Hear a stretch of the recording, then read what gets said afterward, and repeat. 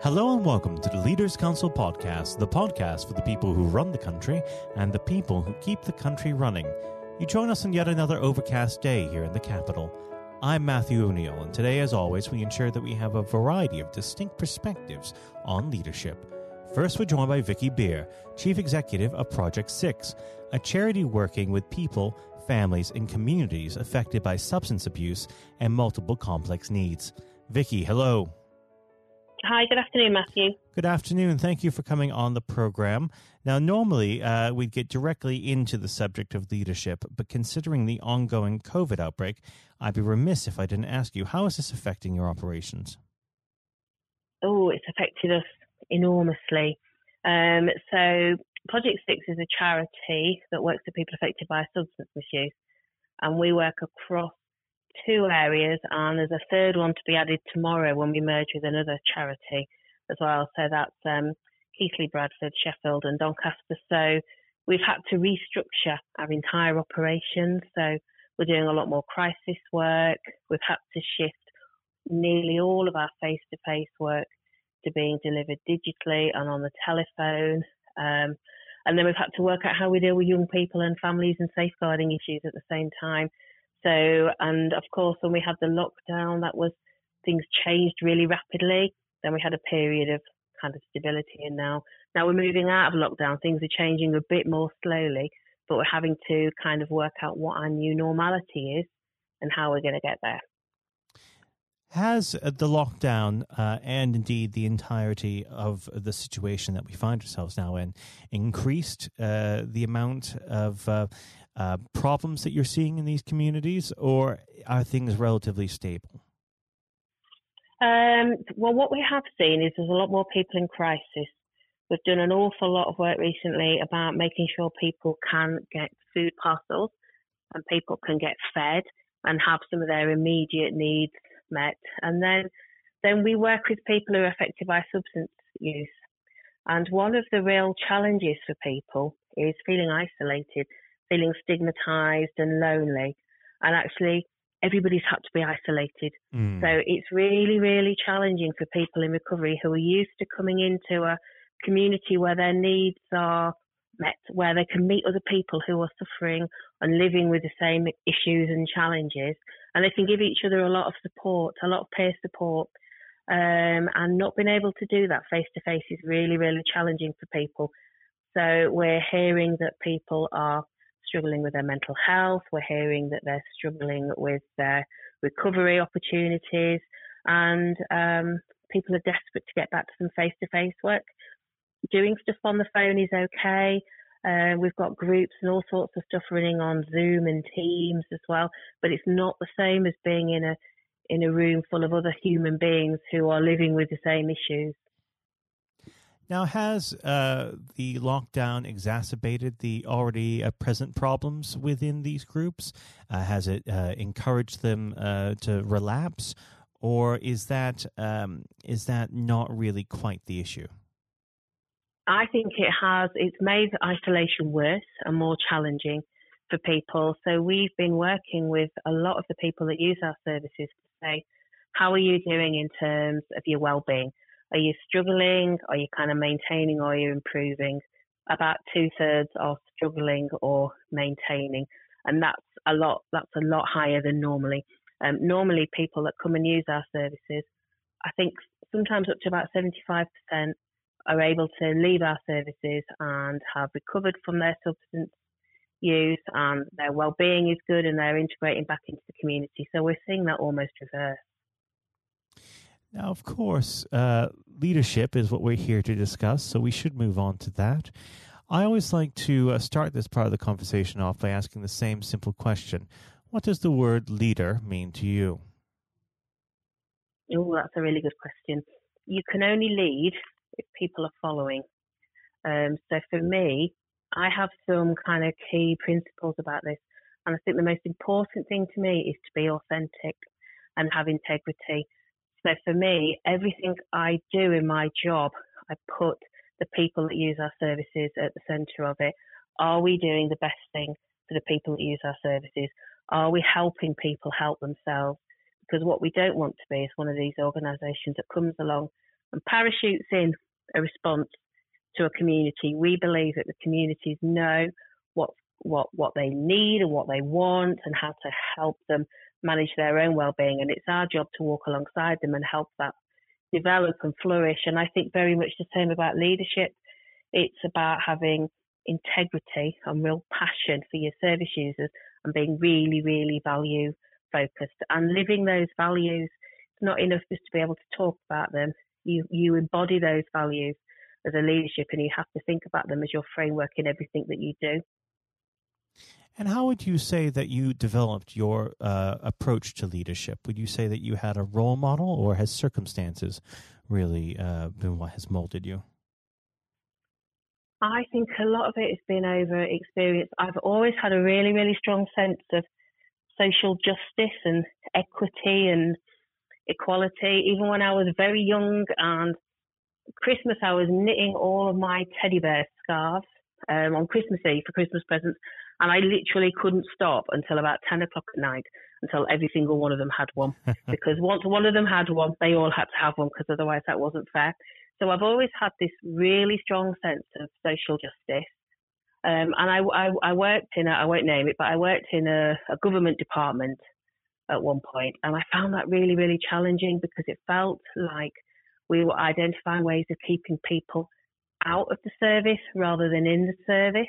And I actually got told off for being too helpful, at which point I thought, okay, I need to go and work for another organisation. And I started working for a charity then, and that was about 18, 19 years ago, working with people affected by substance misuse. And I've learned as I've gone along, I've had some brilliant leaders, some really, really good managers, and I've been able to observe and watch what they do. I've also had some really poor ones as well, and that's been a great learning curve, because I've been able to step back and look at what's happened and thought, I'm not going to do that ever. So I've been lucky to work for a larger charity where I could identify some really good examples of leadership and then be able to forge my own path. And then I've worked for my current organisation for 12 years, and I started as a service manager and worked my way up. So I'm really lucky, because I've been able to shape the organisation and make it the organisation that I always really wanted it to be and knew that it could be. Now, unfortunately, our time together is beginning to wane. But before I let you go, what does the next 12 months have in store for Project 6? Well, it's going to be 12 months unlike any 12 months we've ever experienced. So we're expecting a significant challenge in the next 6 to 12 months. So we know that when we've had examples like this before of pandemics, there's relatively small amounts of study out there, of course, because this has never been experienced before. But we know that stress and trauma for staff and for the people that use our services is only going to increase as well. So we're expecting an increased need. We're expecting more people to come through our doors needing a service and needing support. We're expecting to have to really, really focus on our staff well-being. That's our number one priority for the next 12 months. And we're going to need to look after each other as well as leaders within our senior leadership team, but also within networks that I'm in outside of the organisation, because being a CEO is always a challenging and lonely place sometimes. So it's really, really important that we work with wider networks of CEOs, both within our sector, but also within the wider sector, so within business and also within other elements of health and social care as well. Well, I'd like to thank you very much for coming on the program today, Vicky. It's been a pleasure having you here, and I do hope that you can come back on the show when things get back to normal. But for now, Vicky, thank you. Thanks for having me. That was Vicky Beere, Chief Executive of Project 6. And now, if you haven't heard it before, is Jonathan White's exclusive interview with Sir Geoff Hurst. We're now joined, though, by former England footballer and still the only man to score a hat-trick in a World Cup final, Sir Geoff Hurst. Thank you very much for coming on today. You're welcome. You're welcome. Good afternoon. And perhaps I should start and get it over and done with. I know you must be bored with it, and you've probably been asked 1,000 times. But when you got out for a duck playing for Essex, Geoff, what was going through your head at the time? Well, of course, that's not one of the most asked questions I get. Oh, there are one or two people who are very familiar who do Google me, who realise that I did score nothing for Essex. My only game for Essex first team when we played against Lancashire in Liverpool, a place called Egbert in Liverpool many years ago, 1962, I think that was. So I didn't. I didn't really feel it at the time. It was lucky to be playing, I guess. There were one or two injuries, but the problem that I had was really messing about between the two sports. That was very detrimental to me over that period of time, being stuck between the two sports. And I think for those that don't know, there's another world that might exist where Sir Geoff Hurst was a first-class cricketer and not perhaps a footballer. But whether it's business or cricket or football, obviously the importance of leadership, it can't be understated, no matter what form that comes in. When you were at West Ham, Geoff, and when Ron Greenwood first came along, he made obviously some pretty radical changes. Was this a man that genuinely inspired confidence the first time you'd meet him? Absolutely. I mean, he was simply a fantastic coach or teacher, if you like, of football. And the quite always mentioned when we talk about Ron Greenwood, Harry Redknapp, who was played under him and has been very successful as a player and the manager over many years. He's come across many coaches, of course, and managers during his time over 50 years, I guess. He would still say that Ron Greenwood is the best coach he'd worked with.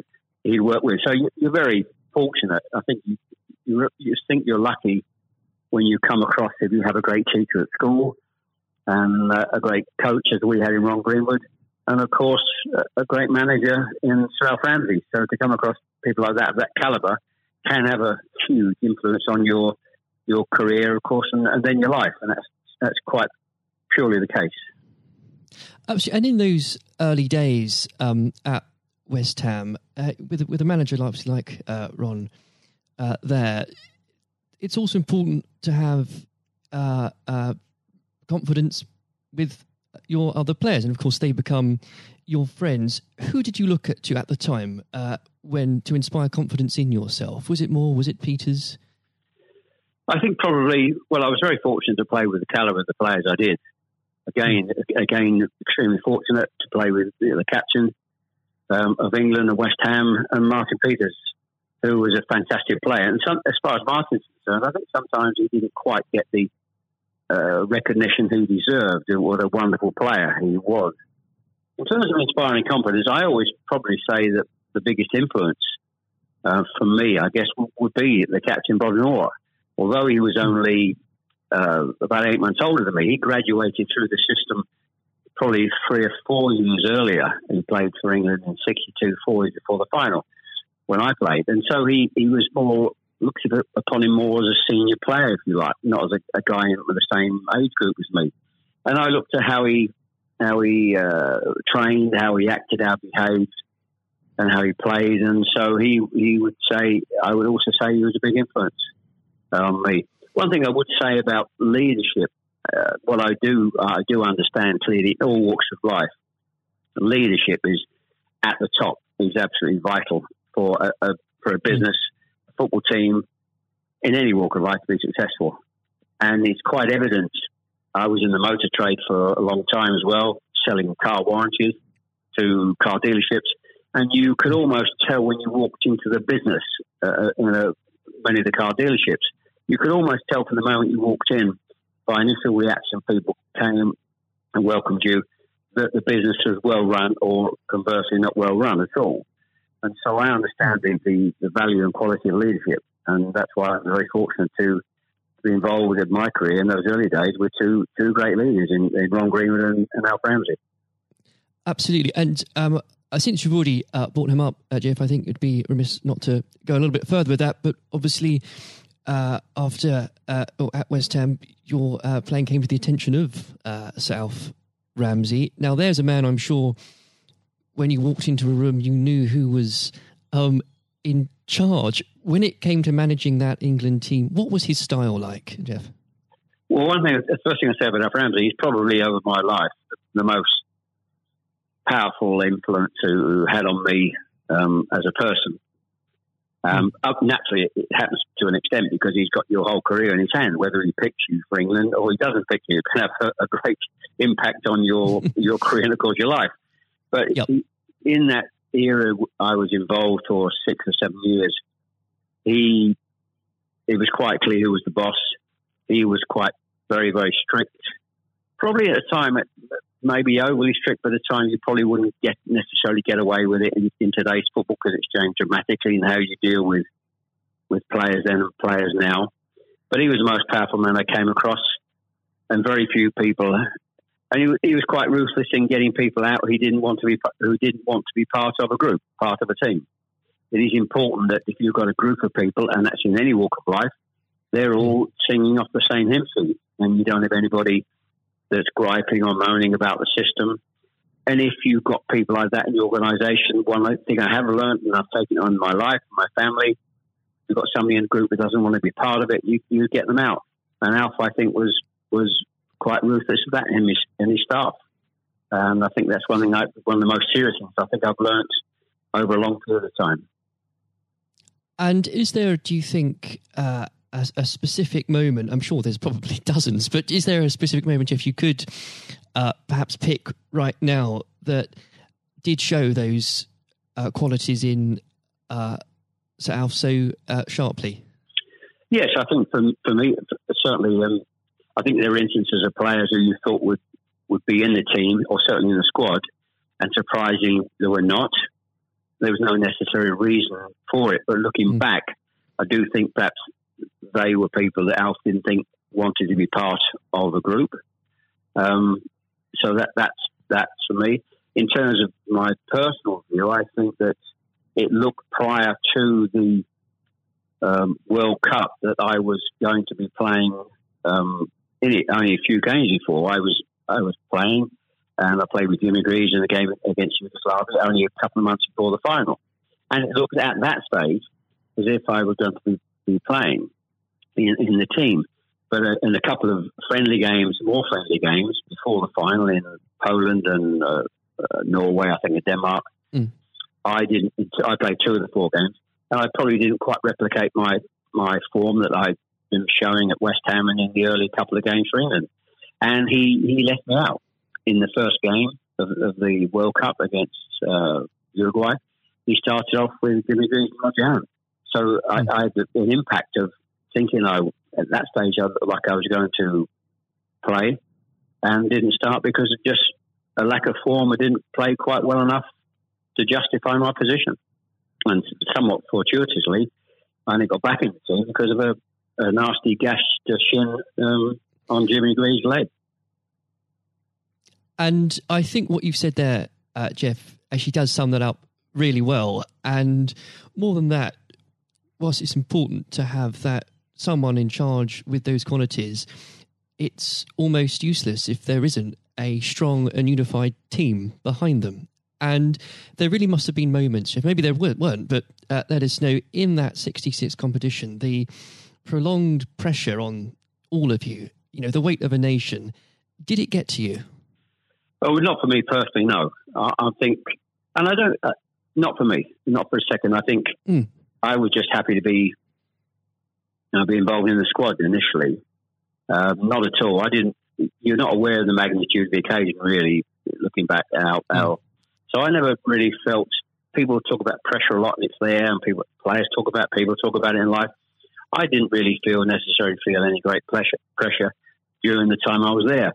And what is also important to say about Alf Ramsey, the people he left behind that were left in the squad after he'd moved 1 or 2 players out, the squad were a bunch of very hard-nosed, professional, top-quality people. And that was, again, the leadership that Al showed. He got people in together that were very, very strong personally.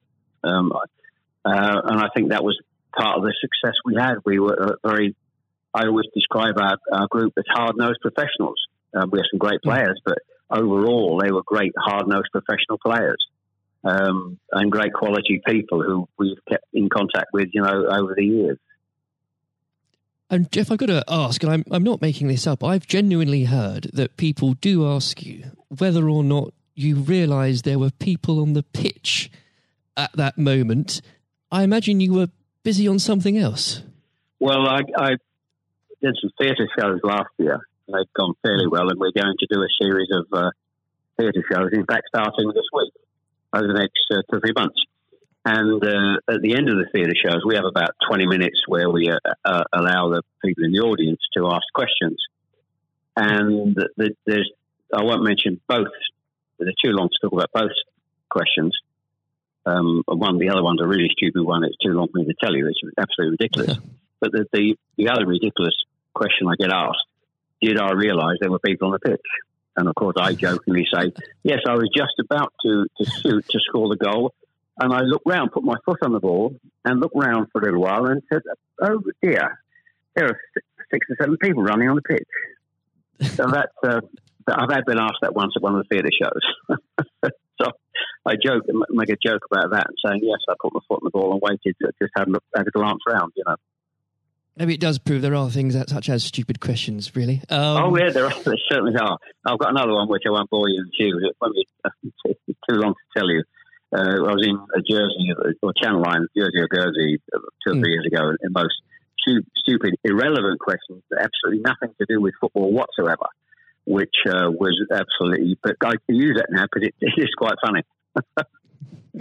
Well, maybe another time then, but we... well, you want me? I can tell you if you want. You got time? I can tell you if you want. Jeff, go on. I think it would be silly if I said no at this point. Okay, so I was doing at a dinner in the Channel Lines, 300 or 400 people, black tie dinner, guest of honour. On this occasion, I was speaking for about 20 minutes, then allowing questions from the audience at the end of the evening. And there was usual football questions, and then all of a sudden I had somebody at the back who asked a question. I didn't quite hear what he said. He didn't have the microphone with him. So I said, I didn't hear what he said. Can you please give this chap the microphone so I can hear clearly what he said? So the chap had the mic and he said, when a turtle loses its shell, is it naked or is it homeless? Right. What a question. What a question. I think that would be definitely in the stupid category, wouldn't it? So we had a laugh about that. You've got to have a patient of a saint, I think, sometimes to put up with things like that. But then again, I found it amusing. I just found it amusing. In fact, some of the audience found it highly amusing as well. So it did make me laugh that day. If you can put up with my questions, you can probably put up with anything. But there would have become a point, though, Jeff. I think you were a young man when obviously this happened, when you must have realised that teammates, began looking at you for leadership. Is that something that occurred to you, or did you just realise that by one way or the other, people actually begin to look up for you for inspiration? Well, possibly. That's never really struck me until you've actually mentioned it now, quite frankly. It's a new question. Does anybody look up to me? I'm sure perhaps there are people who pay you compliments of fans of West Ham and Stoke, and of course England fans who I think probably it would be very immodest of me to suggest that I felt that somebody was looking to me for inspiration. You don't have to, but I will. Well, it's okay for a third party to do it. Perhaps that may have been the case over the years. People look at you and maybe it has a helpful effect. But I do think you how you behave and set examples on and off the pitches, people must realise that has an influence. How you react and behave to situations on and off the field surely probably has an impact to younger players coming into the team latterly. Yeah. And with that, looking at football today, is there anybody that you think particularly on the field or the sidelines that strikes you as someone with those qualities that you could identify in a natural leader? Well, current players, you mean? Oh, players, managers, anybody that you look to today, really? Well, I think some of the outstanding. I think the best example about a leader at the moment is Klopp at Liverpool. He has been absolutely fantastic to acquire the players and get them to their attitude is absolutely fantastic. They're great players, but there's more than just being good players in football. It is have a good player with a fantastic attitude, and their willingness to work for each other and the team is absolutely outstanding. Hence these unbelievable results. There are, and the great players not always succeed as individuals, or probably even certainly as a team if you haven't got the right attitude alongside it. And they're probably, and that comes through the leadership. That's not just luck. Absolutely. That's absolutely leadership. He'd be the best example, of course, in football terms today, easily.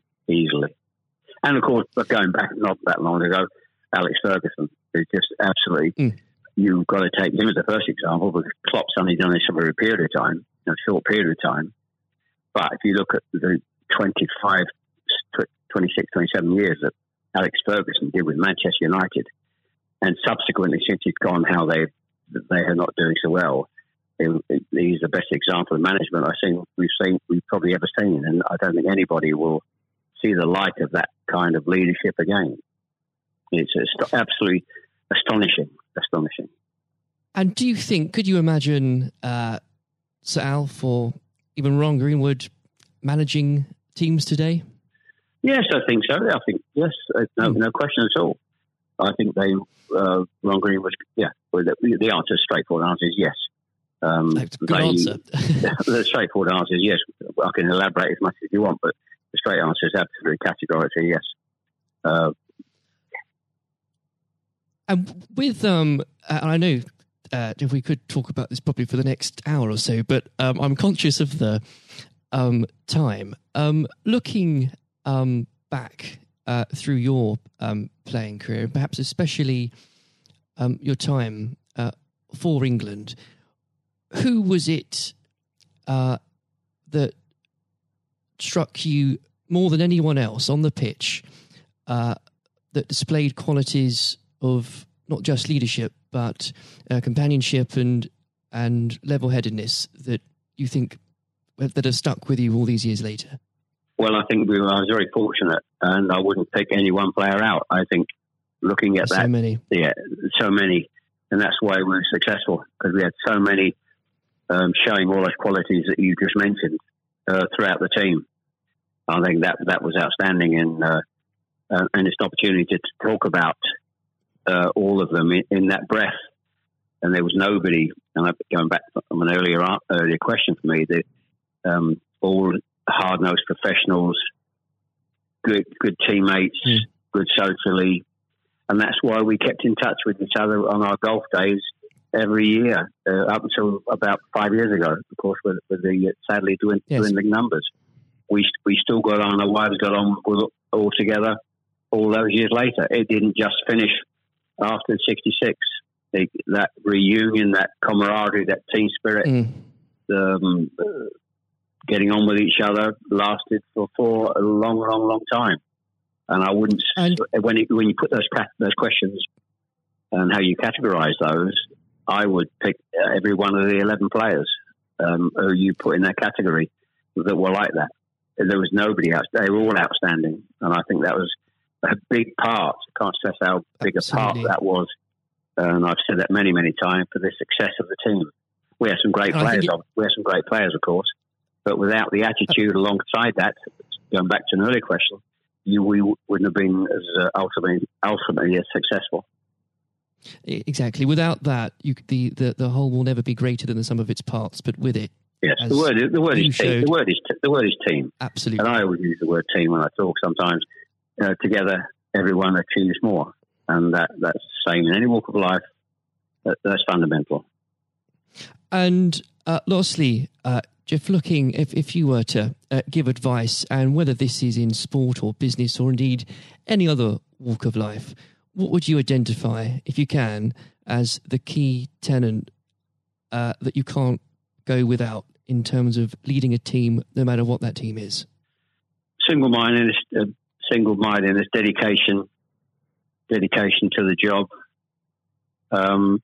thinking about that role, that job in leadership all the time. It's a huge part of your life. I don't think you can switch off when you're in business at the top level or sport at the top level. You may, have a couple of weeks holiday, but I'm even sure if these top managers and leaders in all walks of life are away on holiday on a beach somewhere warm, I'm sure they will not switch off for 2 weeks and completely not think about their role as the boss of an organisation. And I think you're completely focused. You're always thinking about things, thinking about improvements, and it's just dedication and tuning your life to being successful.